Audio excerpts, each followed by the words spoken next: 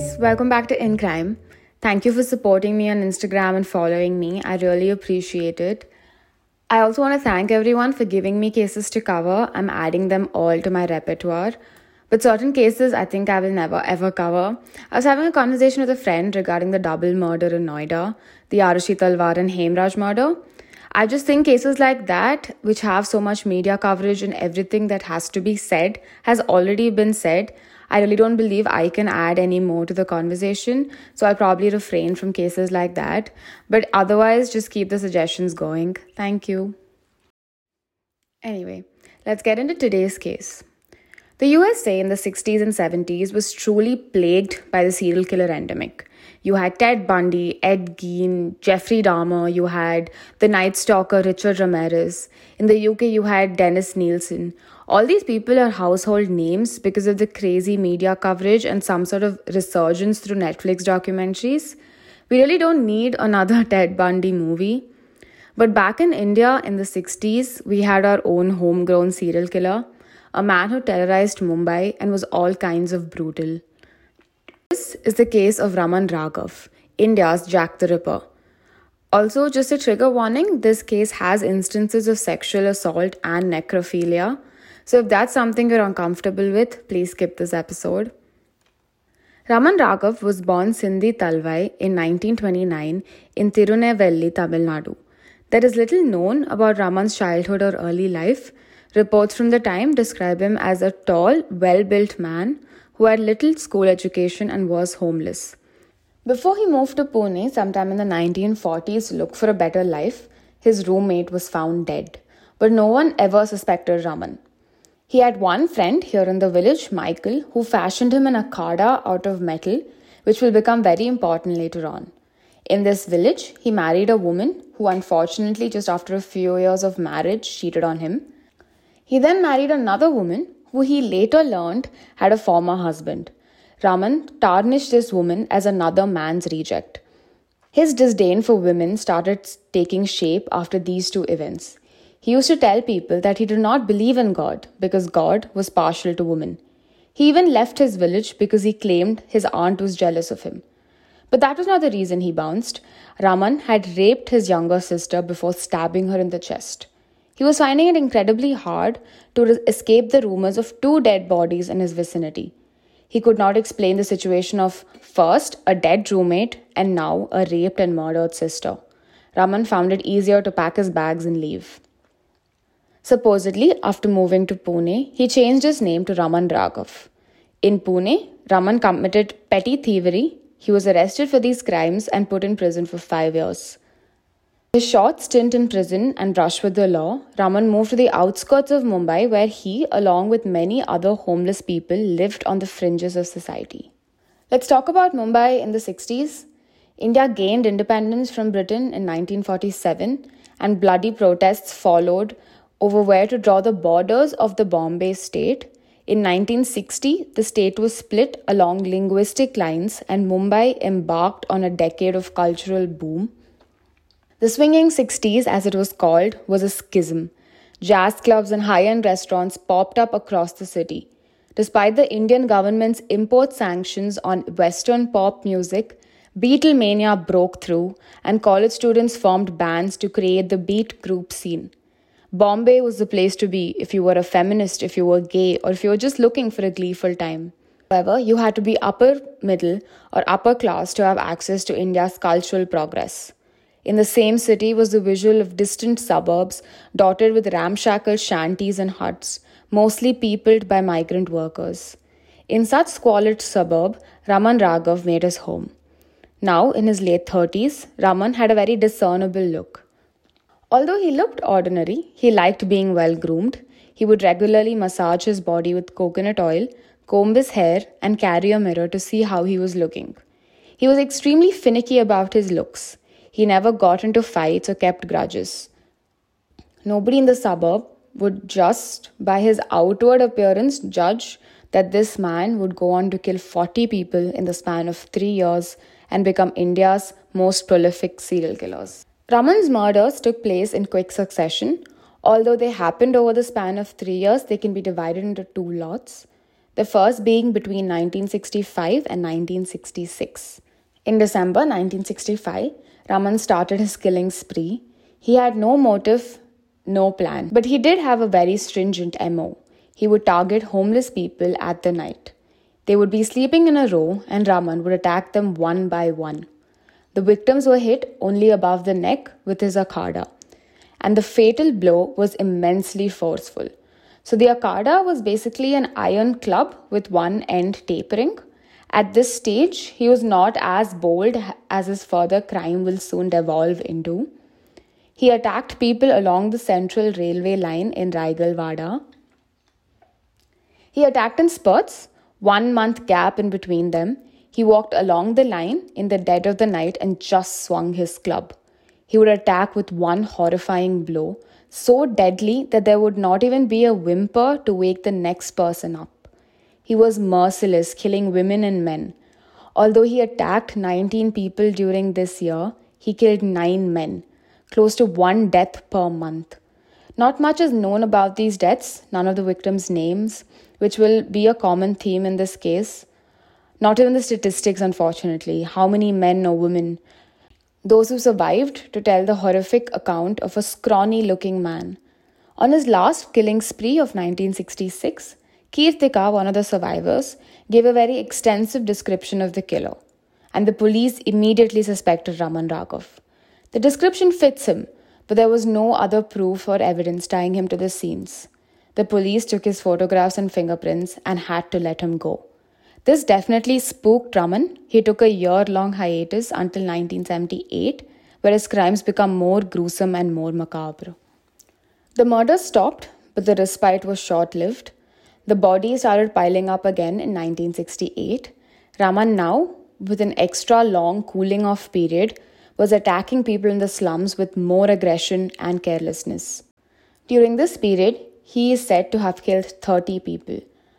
I have found some information about some of the murders which I will detail, but a few things were different from his first murder spree in 1968.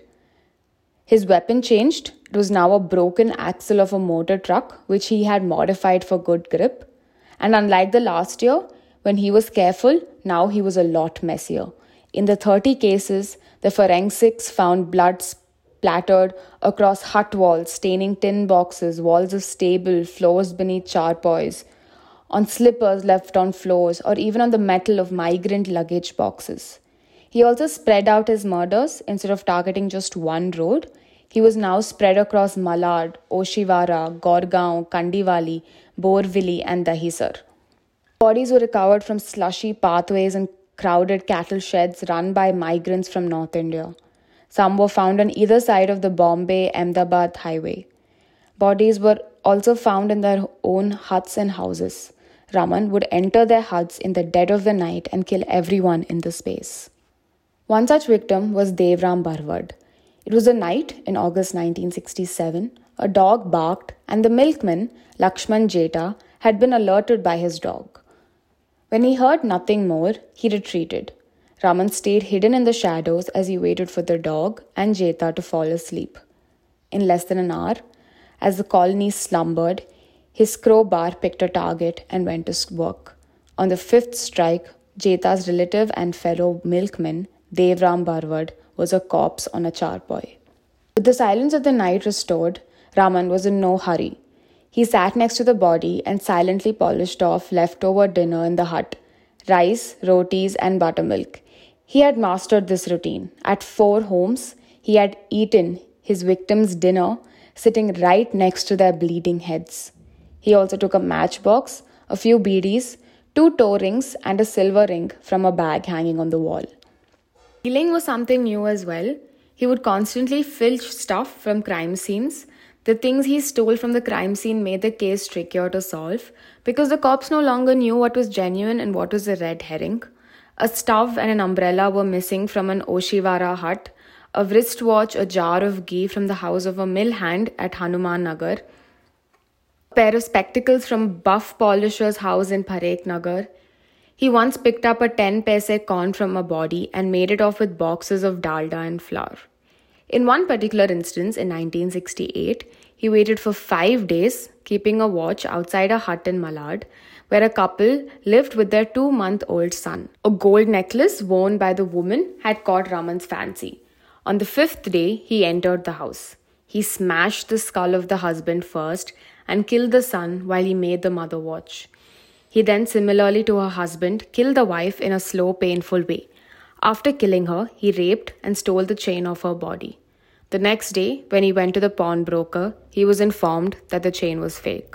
Raman now, because he took his time with the killings, was able to give in to his urges of wanting to rape his female victims. His hatred of women takes a particular priority with Raman, killing close to 15 of them.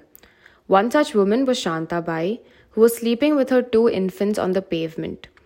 He watched her intently for a minute before bashing her skull in. There were 3 straight strikes before she became motionless, just the way he saw her first. He spared the babies. Raman undressed and raped her corpse. Shantabai was lactating, so Raman sucked and drank her milk, which is extremely terrifying. During the years 1966 and 1968, the murders were spread over 2 months. There was at least 1 week in August when a body was found every day. There was no rhyme or reason to why his victims were killed. It was a strange mix of power and fear. He would have killed someone older to show power, but then with the same beat, he would kill as young as 6-month-old to show fear. It's very difficult to explain why Raghav killed the baby, but one thing was certain.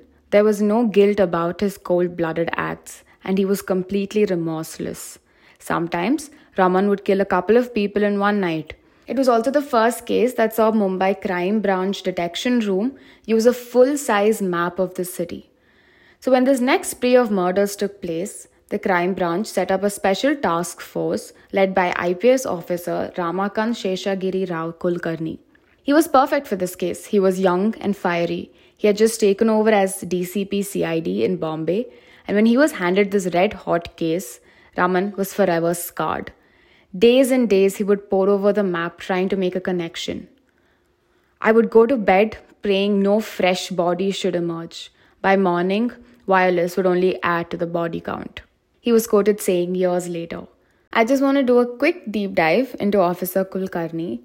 Ramakant Sheshagiri Rao Kulkarni, who was called the Sherlock Holmes of India, became a legend in India in the 60s and 70s for solving high-profile cases like the Raman Raghav killings, the Manvat murders, to catching hold of foreign smugglers of ammunition, gold. Raman Raghav was in fact his first high-profile case. Officer Kulkarni has written a book called Footprints in the Sand, which I did end up reading to research this case.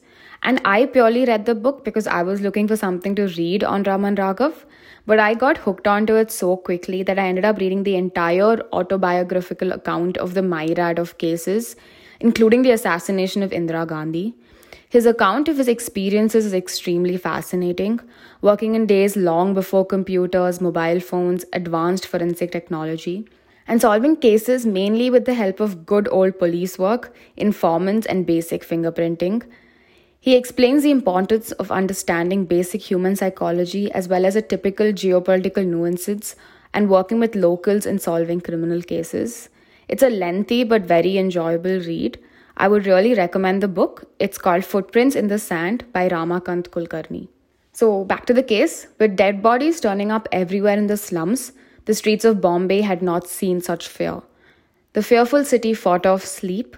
Vigilante groups filled with nervous men began picking on any suspicious-looking person lurking in the dark. Mob justice was harsh. To make matters worse, in June, July in Mumbai, there was an English newspaper strike in the middle of all the killings. In the absence of actual, factual news, rumors spread faster. Public imagination ran wild. At some places, he was spotted rushing into a bush with a bird flying off from the swamp. In another instance, a dog was seen coming out of a hut where a murder had taken place. Soon, the rumors had spread that he could change his form.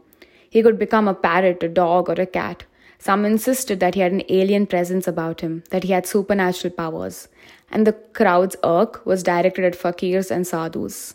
IPS officer Kulkarni, however, made the connection between the successive murders and the ones that happened 2 years ago along the central jail line. IPS officer Kulkarni, however, made the connection between these successive murders and the ones that happened 2 years ago along the central jail line. He pulled up those case files and identified Raman Raghav. His photographs and fingerprints were gathered, and the police now just needed a lucky break to connect the murders. His last victim was the forensic breakthrough they needed.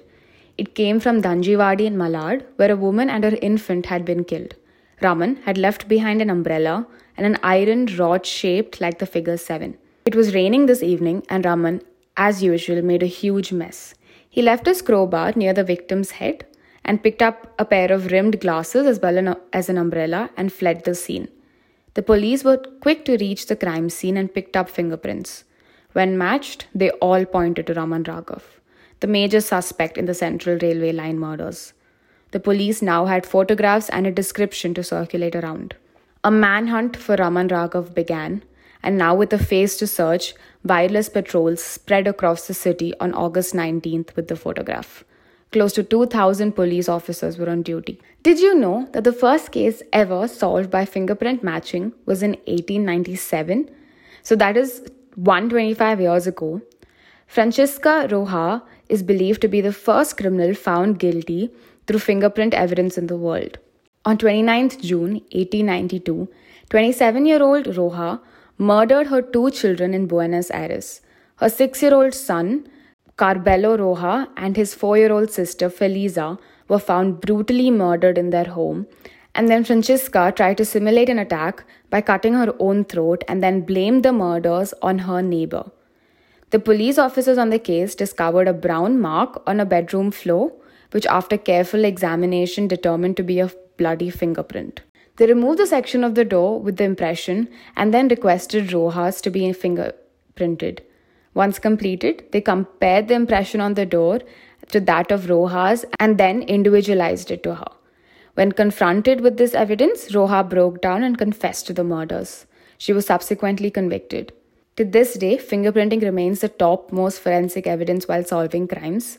In the year 2020, Bangalore City Police solved close to 207 cases using fingerprint evidence. That is 80% of all the crimes committed and solved. Ordinary thefts, house burglaries, robberies, dacoities, and rapes are usually the highest number of cases solved by fingerprinting. Okay, back to Mumbai, who now had a face to put to the crimes. It was not long before eyewitnesses started coming forward regarding the sightings of Raman Raghav. On August 24th, a woman in Poisar in the western suburbs confirmed she had spotted him. He was wearing khaki half pants, a blue shirt, and brown canvas shoes. He had an umbrella tucked under his arms. It was the then sub-inspector, Alex Fialo, who was roaming around Bhendi Bazaar, and he spotted the suspect. He used to carry a photograph of Raman in his shirt pocket. Sub-inspector was waiting for a bus and saw a well-built man in khaki shorts and a long blue bush shirt walking towards him. Apparently, something about the man struck him, and he instinctively decided to follow him. As Raman walked past him, he gave the sub-inspector a fearful look. He glanced again, and now Alex was sure. He walked up to him, placed his hand on the man's shoulder. The man said his name was Raman Raghav.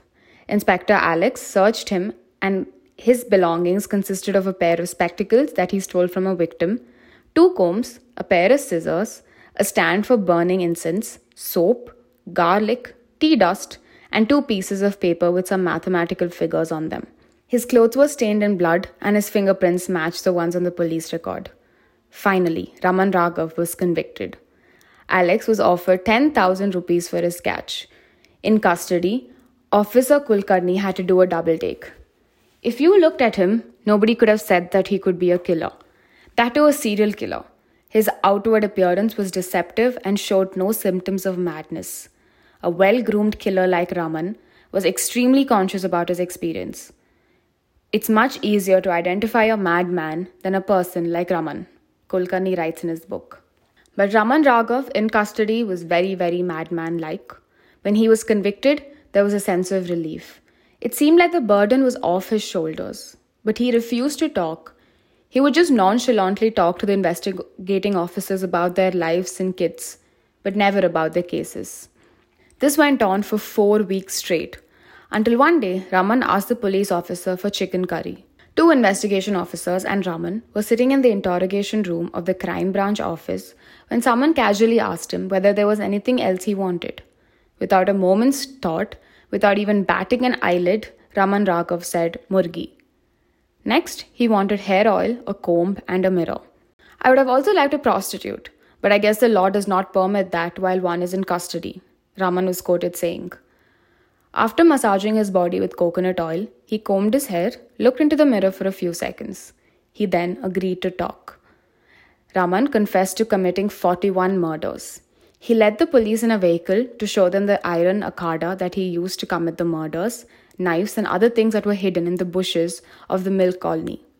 When asked why he killed people, he said that he had directions from God to do so. And now begins the bizarre part where I detail Raghav's grandeur of delusions and his hallucinations. Throughout his interviews, he showed ideas and reference and fixed and systemized delusions of persecution and grandeur. That there are two distinct worlds. The world of Qanoon. This Qanoon or wireless messages in his head were what was instructing him to kill.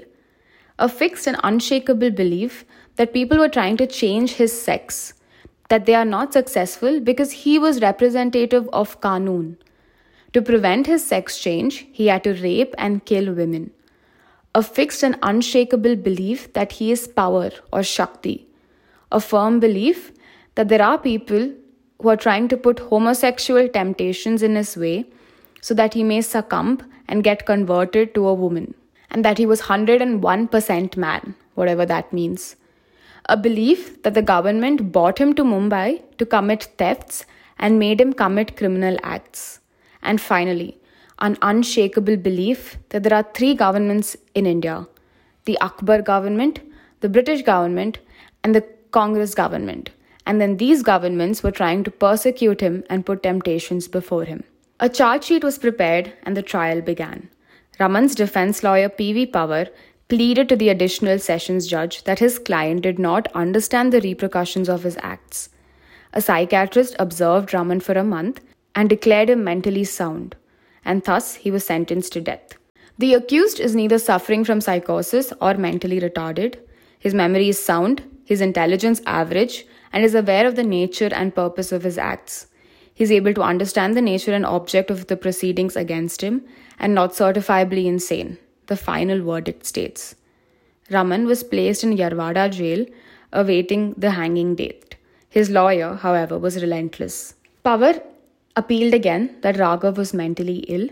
This led the Bombay High Court to refer Raman to a special medical board of 3 psychiatrists.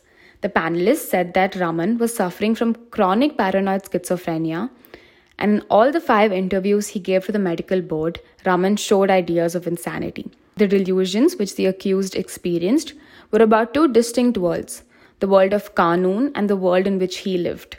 The accused has thought or has suffered from delusion, that he was acting under the command of a law which was higher than the law of the land. He also regarded that it was his obligatory upon him to follow the Qanoon which told him to kill people. Raman's delusions made him see ordinary men as adversaries who turned into women and lured him to sleep with him, challenging his manhood. He had no option but to hack them down. Raman's sentence was reduced from death by hanging to life imprisonment because he was found to be incurably mentally ill. He was lodged at Yarwada Central Jail and was under the treatment at the Central Institute of Mental Health and Research. When a panel of doctors examined him at the directive of the High Court, found that he could never be cured. In prison, other captives kept their distance from Raman. The Joshi Abhyankar serial killers, who committed their crimes in the 70s, were also lodged at Yarwada Central Prison, and every prisoner was afraid of them. But these killers were terrified of Raman. He evoked fear even when he was chained. In 1995, Raman died at Sassoon Hospital. He had been suffering from kidney failure. And that was the story of one of India's most prolific serial killers, who terrified the streets of Mumbai in the 70s. Let me know if you want me to cover more cases like this. The only issue with cases like this is that there's very little known about the victims, but I would love to cover more serial killers like Cyanide Mohan or even the Joshi Abhyankar serial killers. But that is it for today. Follow me on Spotify, Apple Podcasts, and like and rate. It really does help. Also, follow me on Instagram for updates. Thank you. See you soon and have a good one.